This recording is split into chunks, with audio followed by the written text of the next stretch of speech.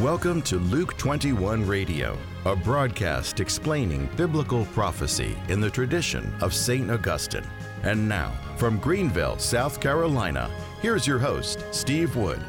Hello, this is Steve Wood, and welcome to Luke 21 Radio. I want to thank you for joining us today.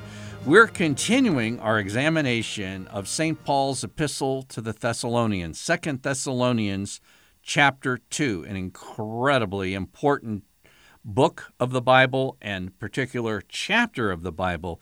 If you want to understand biblical prophecy, this is where to go. And what we're going to be looking at today is the restrainer mentioned in 2 Thessalonians chapter 2. And believe it or not, we're going to devote 3 broadcasts to this topic. This is a critical topic, and it will open up for you not only 2 Thessalonians and what St. Paul is talking about, but things like the prophet Daniel and what's described in Revelation chapter 20. So this is, so to speak, the key for a lot of major understandings of what happens towards the end. But we're going to talk about the restrainer today. What is the restrainer? Well, it seems that God, since the first coming of Christ, put a lid, so to speak, on satanic and demonic activity. But it's only in one particular aspect. It's not like there's no demonic activity or no satanic activity in the world since the time of Christ, because somebody would be insane to think that. But particularly, the ability of the evil one to deceive the nations, to keep them in darkness. That's why we have the Feast of the Epiphany. Those who dwelt in darkness have seen a great light, and the light of Christ penetrated the darkness of the pagan nations. And the reason is that power to deceive was restrained. And towards the very end of time, the restrainer is removed. That's what 2 Thessalonians 2 is talking about. Let's read that chapter 2, starting in verse 3. Let no one deceive you in any way, for that day will not come, that day being the day of the Lord, the second coming, unless the rebellion or apostasy comes first, and the man of lawlessness is revealed, the son of perdition. In other words, the day of the Lord, the second coming of Christ, will not come unless there's a worldwide apostasy, and the Antichrist, the man of lawlessness, is revealed. Now here's the bad news. In the next verse, St. Paul says, "Do you not remember that when I was still with you, I told you this? And you know what is restraining him now." Yeah. But interpreters haven't known for 2,000 years. You see, St. Paul taught the Thessalonians what was going on in regards to the restrainer. And in 2 Thessalonians 2, he says the restrainer will be removed so that this great apostasy at the end of time and the Antichrist can be revealed. And he says, don't you remember? I told you all this stuff. Yeah, but we weren't there. And so this is one of those things that cause interpreters to scratch their head, literally for century after century. And the interesting thing about this is that it obviously was so memorable. It was obviously so simple to understand. It was obviously something that would stick in their minds that Paul didn't even need to repeat it. Now, I repeat things on the broadcast that I'm trying to teach, particularly if it's a new concept, because I realize you don't get it. But there are certain things you hear that will trigger something in your mind. If I say 9/11, there's all kinds of things that come up in your mind, right? And I don't need to go on and on and on about 9/11 because it's something we know. Or if you're old enough to remember the assassination of President Kennedy, all kinds of associations come up. You don't need to really dig into. Don't you remember this, right? This is what St. Paul was saying relating to the restrainer. There has been countless guesses through church history of exactly who the restrainer is.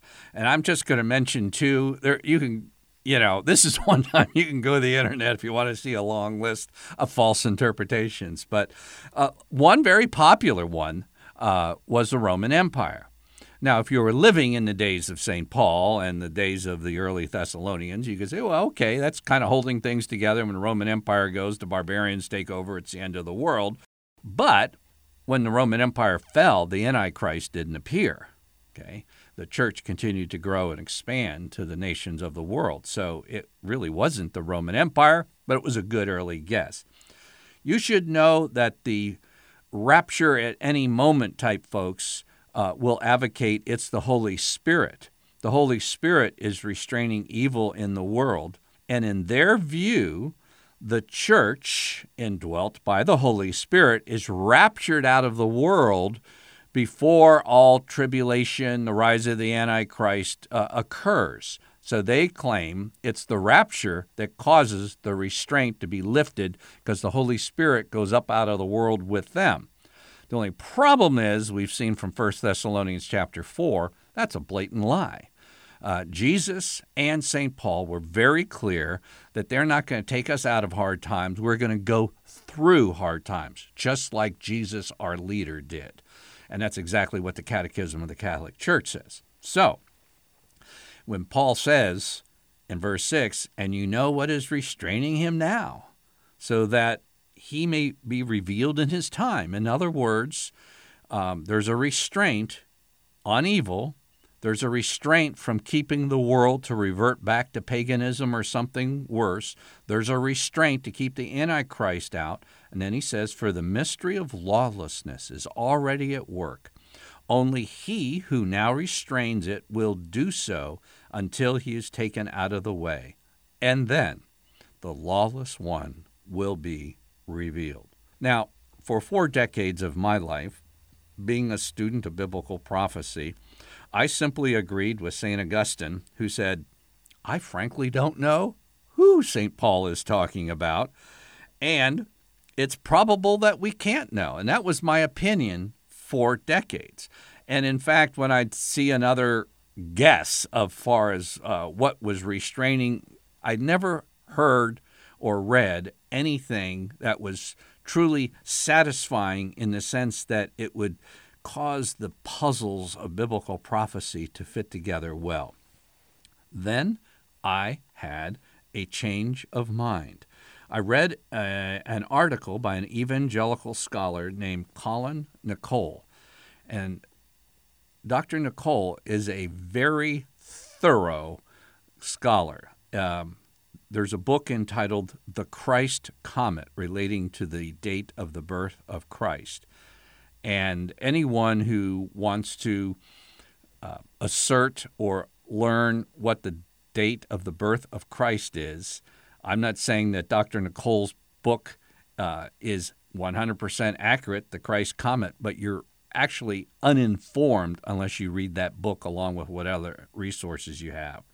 I'd just like you to know that Dr. Beale, in reading his commentary on 2 Thessalonians chapter 2, he said, while writing this commentary, I came across this article, and basically saying he was very favorable to it. Dr. Beale has written a commentary on the book of Revelation exceeding 1,300 pages, and there was one time in my adult life that I have written a biblical scholar, thanking them for a commentary on a particular book of the Bible. And that was Dr. Beale that I wrote for his commentary on Revelation. Excellent work. And he was greatly influenced by Colin Nicole.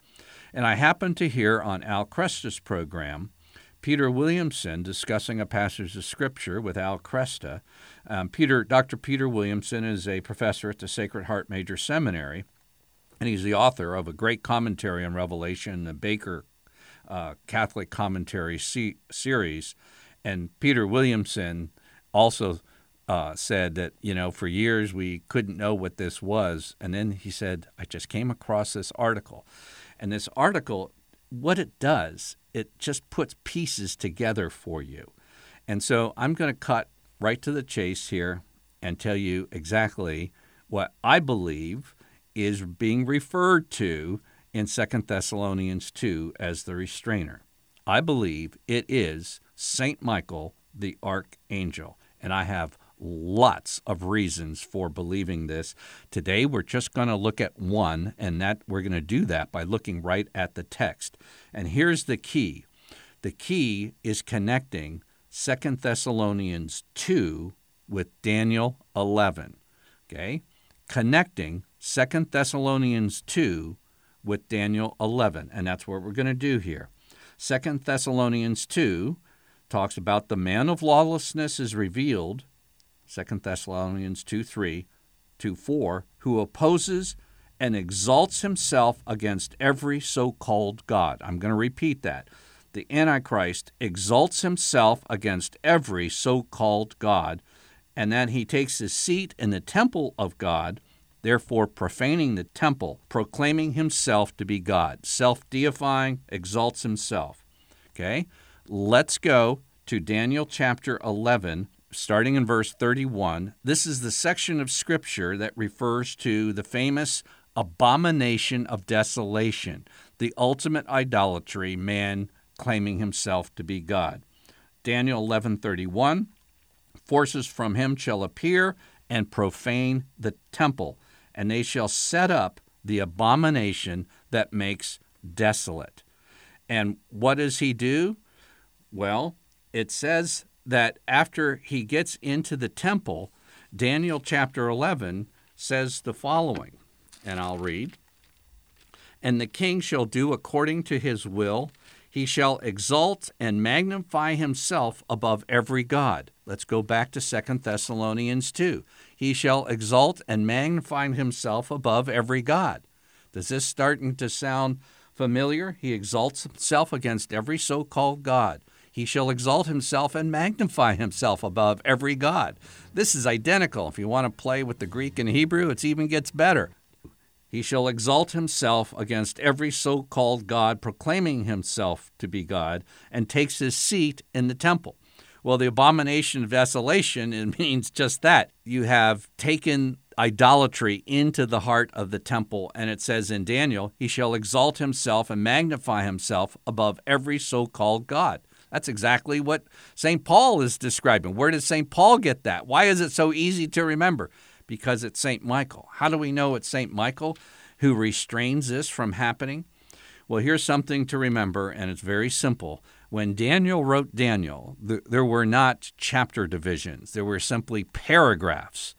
And after Daniel chapter 11, we go to what is now chapter 12. But remember, this is just one flowing text. And what does that text say after it talks about this person exalting and magnifying himself, both in Daniel 11:36 and in 2 Thessalonians 2? At that time, Daniel 12:1, at that time, Michael, the great prince in charge of your people, shall arise. At that time, Michael shall arise. You see, it's very simple. Who is St. Paul referring to? Who is referring to the one exalting himself? St. Michael the Archangel, whom we'll investigate further in our next broadcast. I'm Steve Wood, your host, and you've been listening to episode 33 of Luke 21 Radio.